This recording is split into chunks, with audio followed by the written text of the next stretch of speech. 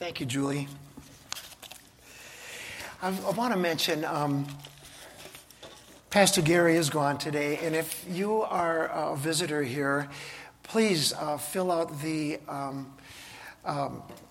contact paper on your, it's not the word, communication card, and let us know that you may be looking for a church family.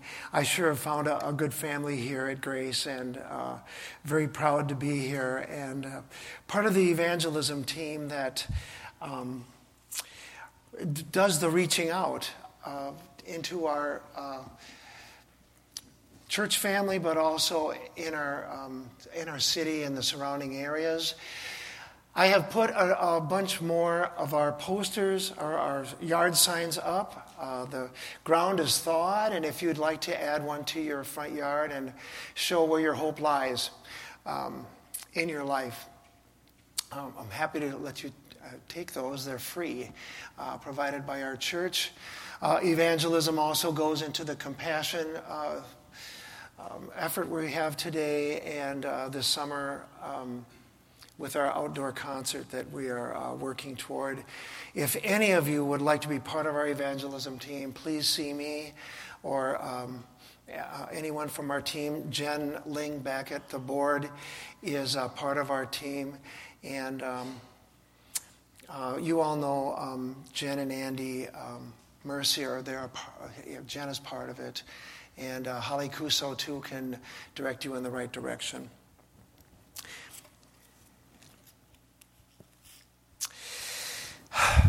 If you know me at all and you are part of Via de Cristo, we always say pray first, pray last, pray always.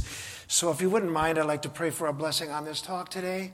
I've already done it, but I just feel like pray first, pray last, pray always. If you wouldn't mind praying with me, just one quick one. Our gracious Lord, I just thank you for this day, and I pray, Lord, that you bring forth the words that people need to hear. And I pray, Lord, that what is on our hearts today also enters the hearts of this congregation. And I pray, Lord, that they may be seeds that grow a strong root and will become fruit for you in the days to come. Lord, we pray all this in Jesus' precious name. Amen. So Josh read a couple verses for us. And if you don't know Josh Wendt, he's a rather new person here at our church and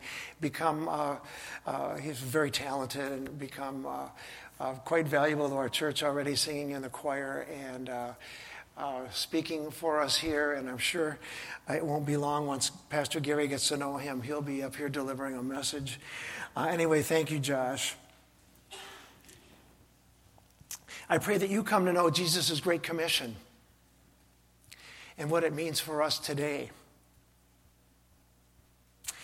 Jesus gave his power and authority so that we could complete his mission. All authority has been given to me in heaven and on earth. Go therefore and make disciples of all the nations, baptizing them in the name of the Father, the Son, and the Holy Spirit, teaching them to observe all I have commanded you.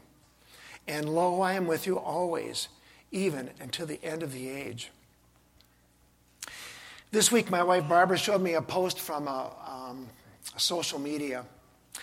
And in it, it ponders the thief on the cross next to Jesus.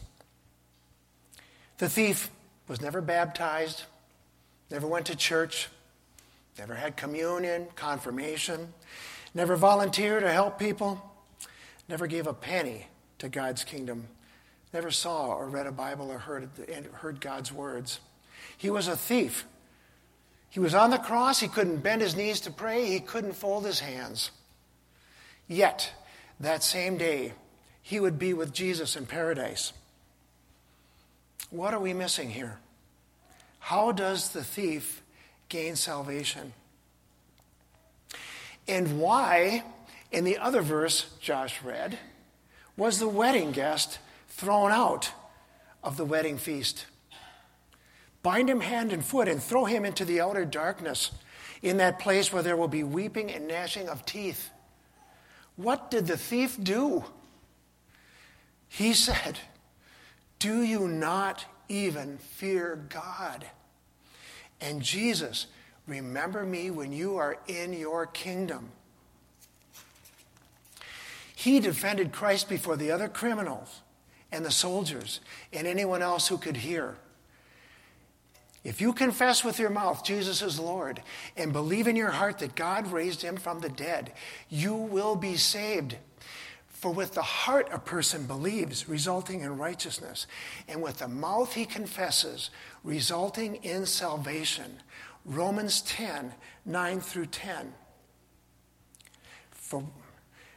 And the wedding guest, why was he not in wedding clothes? We learn in Revelation 19:8 that as the bride of Christ, we are given clothing of fine linen, bright and clean, for the fine linen is the righteous acts of the saints. The wedding guest never knew Jesus as Lord, never believed that God raised him from the dead. We've been doing a Easter cantata, and it's fresh in my mind. We just did it again Friday night. And in it, I got emotional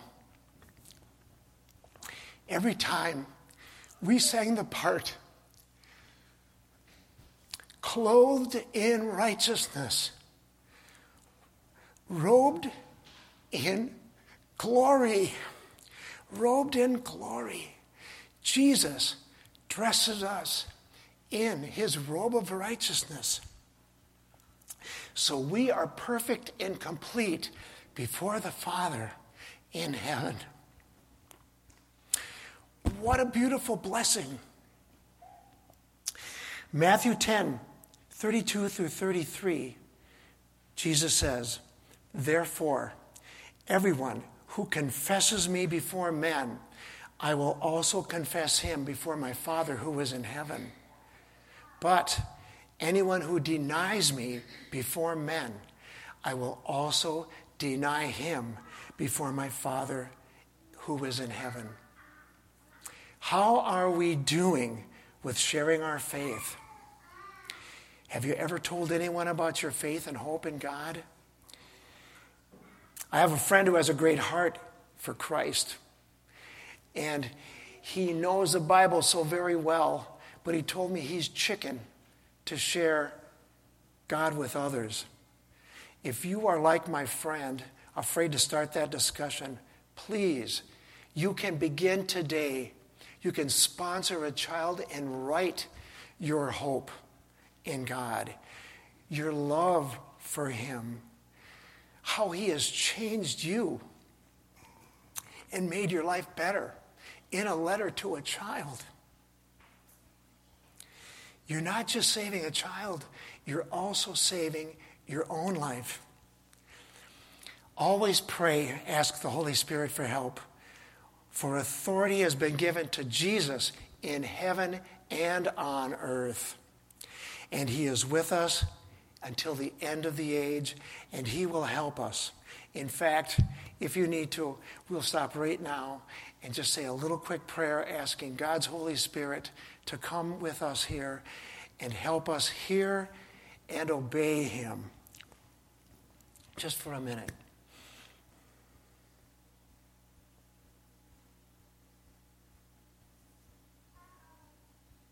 Amen.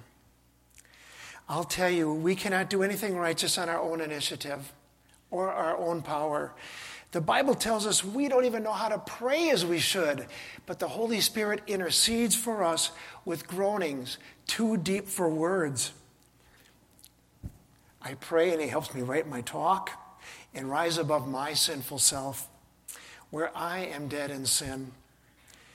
So I call this talk, So What? I really thought about calling it Tell Somebody.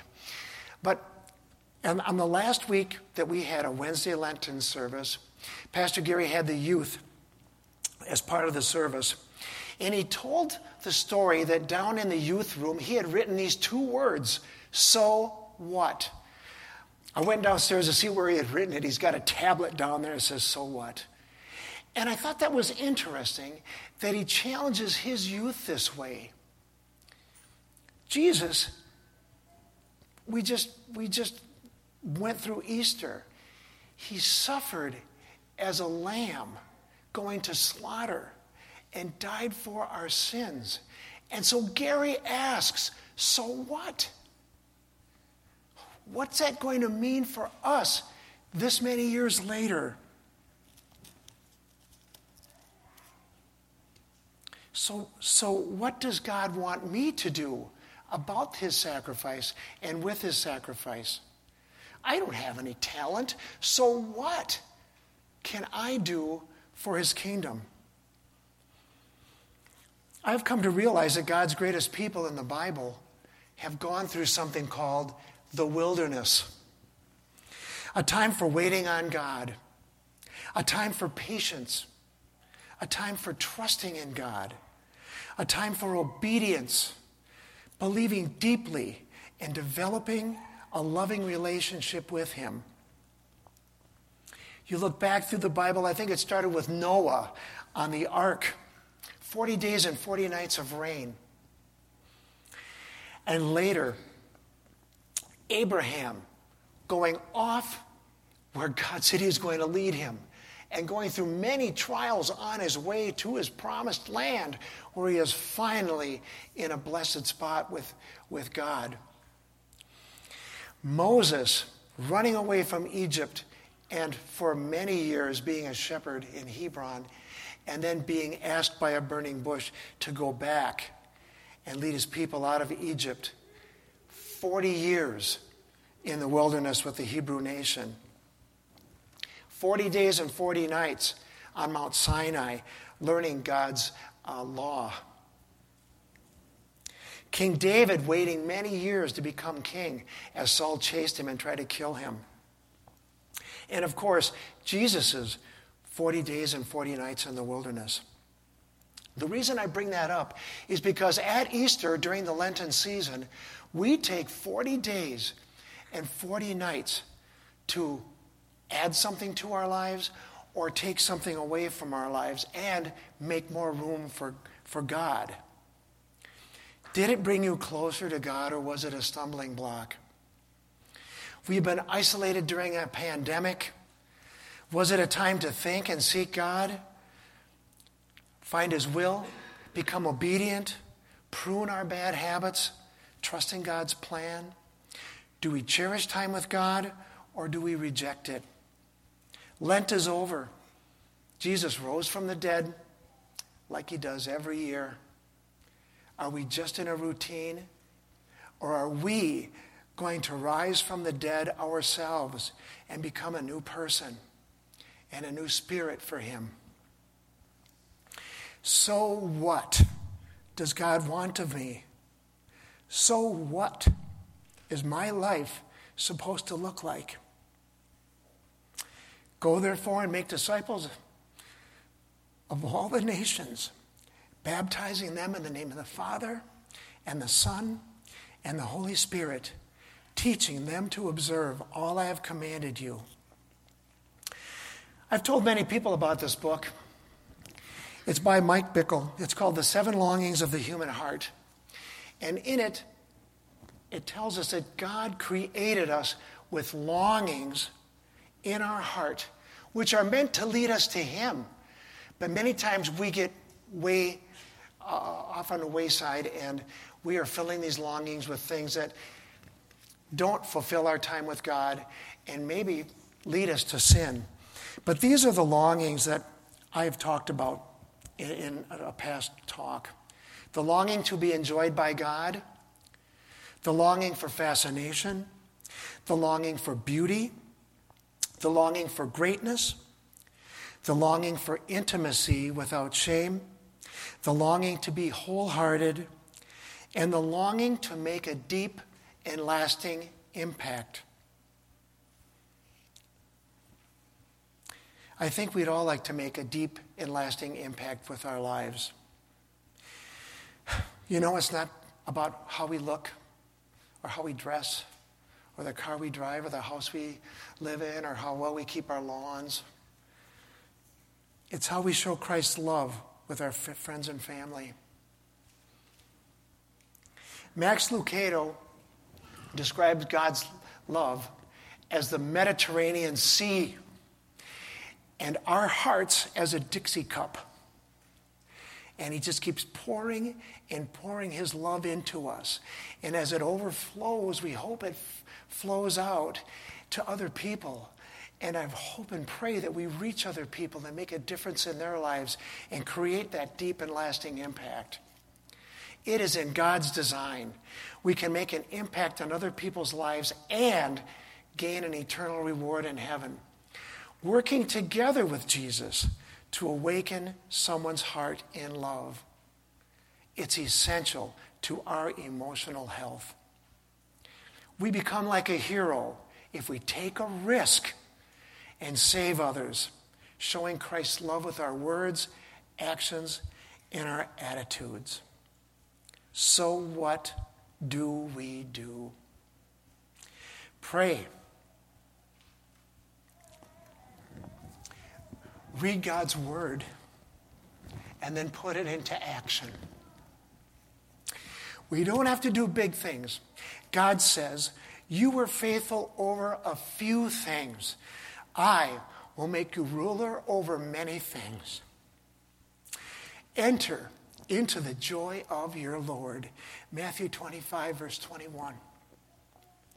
Jesus was resurrected to heaven, and he left 12 or so people to do and complete his work. Look at what their sharing has done. We pray every week, thy kingdom come, thy will be done. We have to fulfill that calling.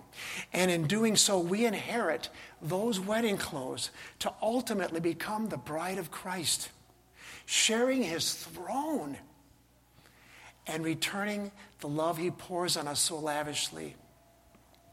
So what will make a lasting impact in this world and for eternity?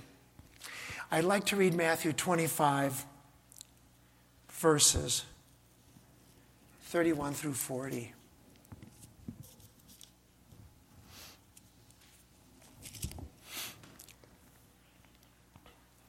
But when the Son of Man comes in his glory, and all the angels with him, then he will sit on his glorious throne.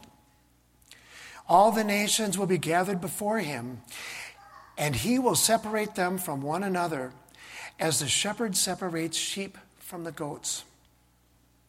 And he will put the sheep on his right and the goats on his left.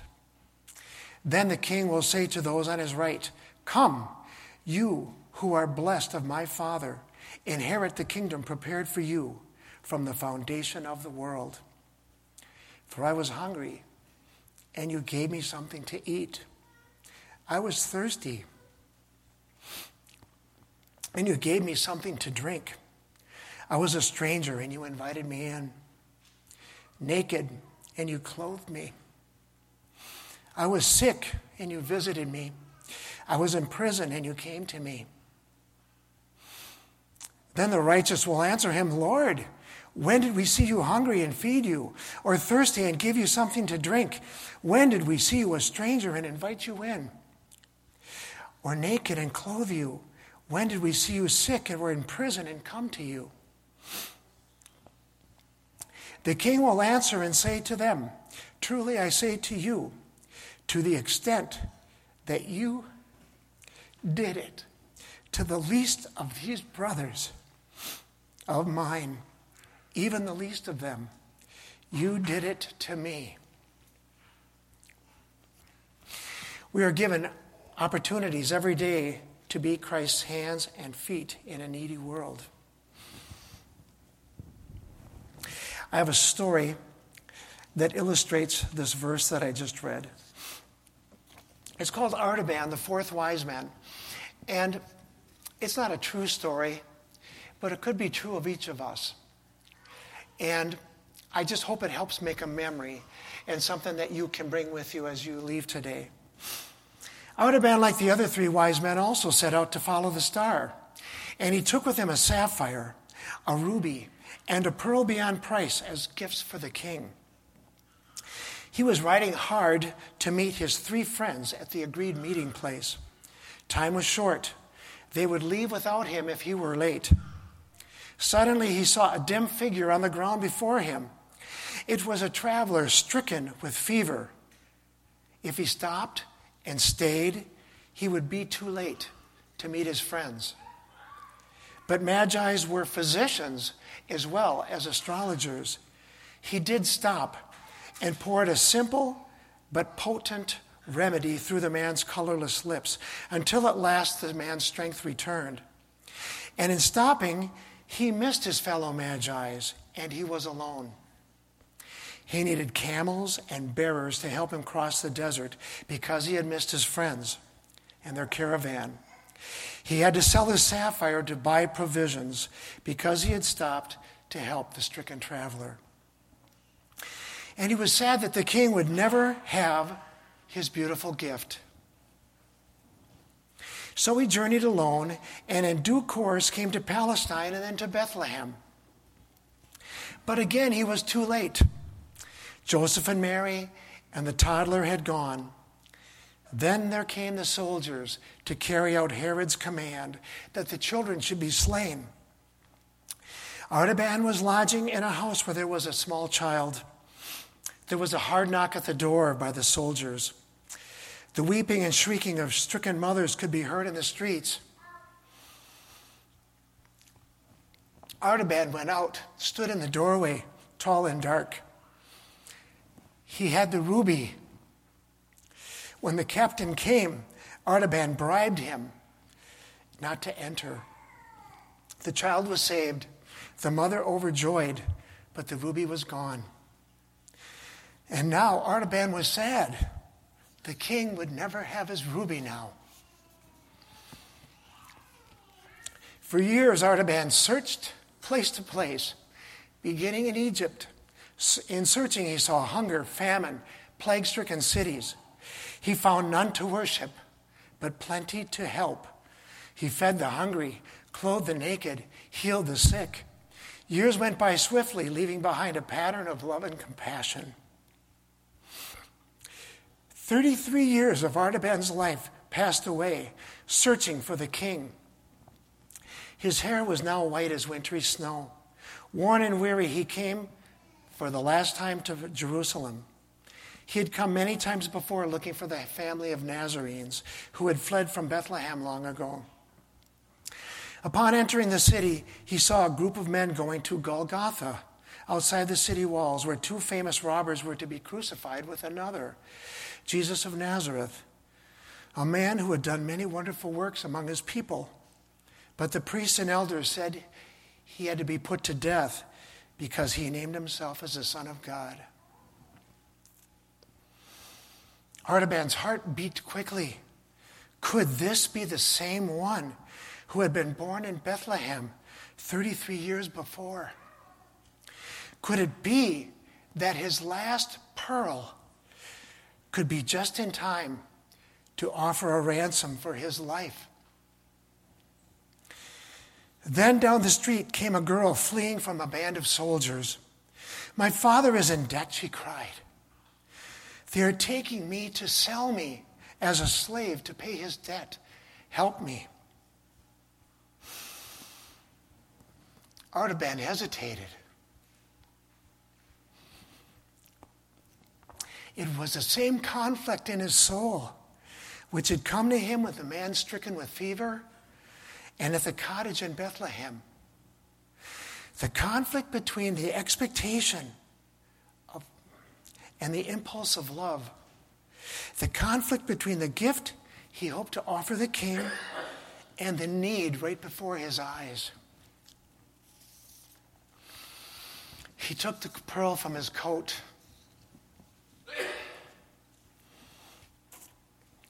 Never had it seemed so luminous, radiant, full of tender luster.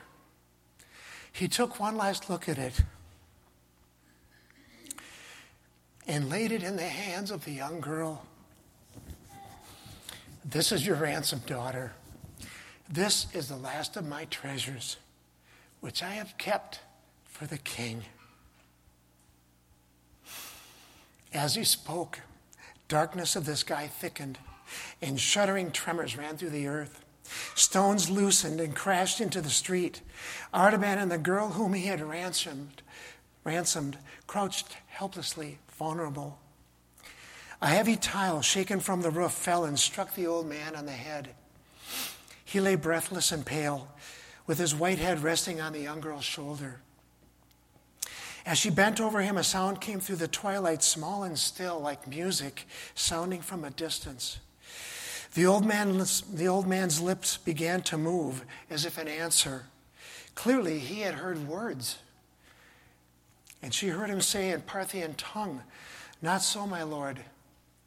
For when did I see you hungry and feed you, or thirsty and give you something to drink? When did I see you sick in prison and come to you? 33 years I have looked for you, but have never seen your face. I've never ministered to you, my king." The girl heard the sweet sound again, but now it seemed as though she too heard the voice. "Verily I say to you, whatsoever you do to the least of my children, you do unto me." And Artaban smiled in death, knowing that the king had received each of his gifts.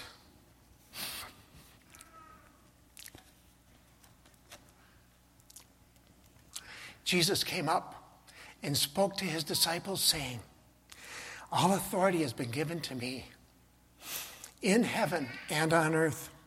Go therefore and make disciples of all the nations, baptizing them in the name of the Father and the Son and the Holy Spirit, teaching them to observe all I have commanded you.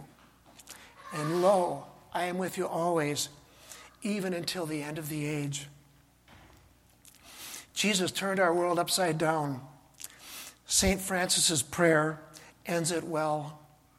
"For it is in giving that we receive, and it is in pardoning that we are pardoned, and it is in dying that we are born to eternal life.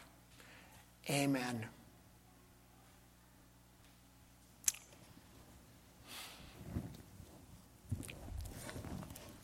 I always do this. I lose my bulletin. Will you please stand as we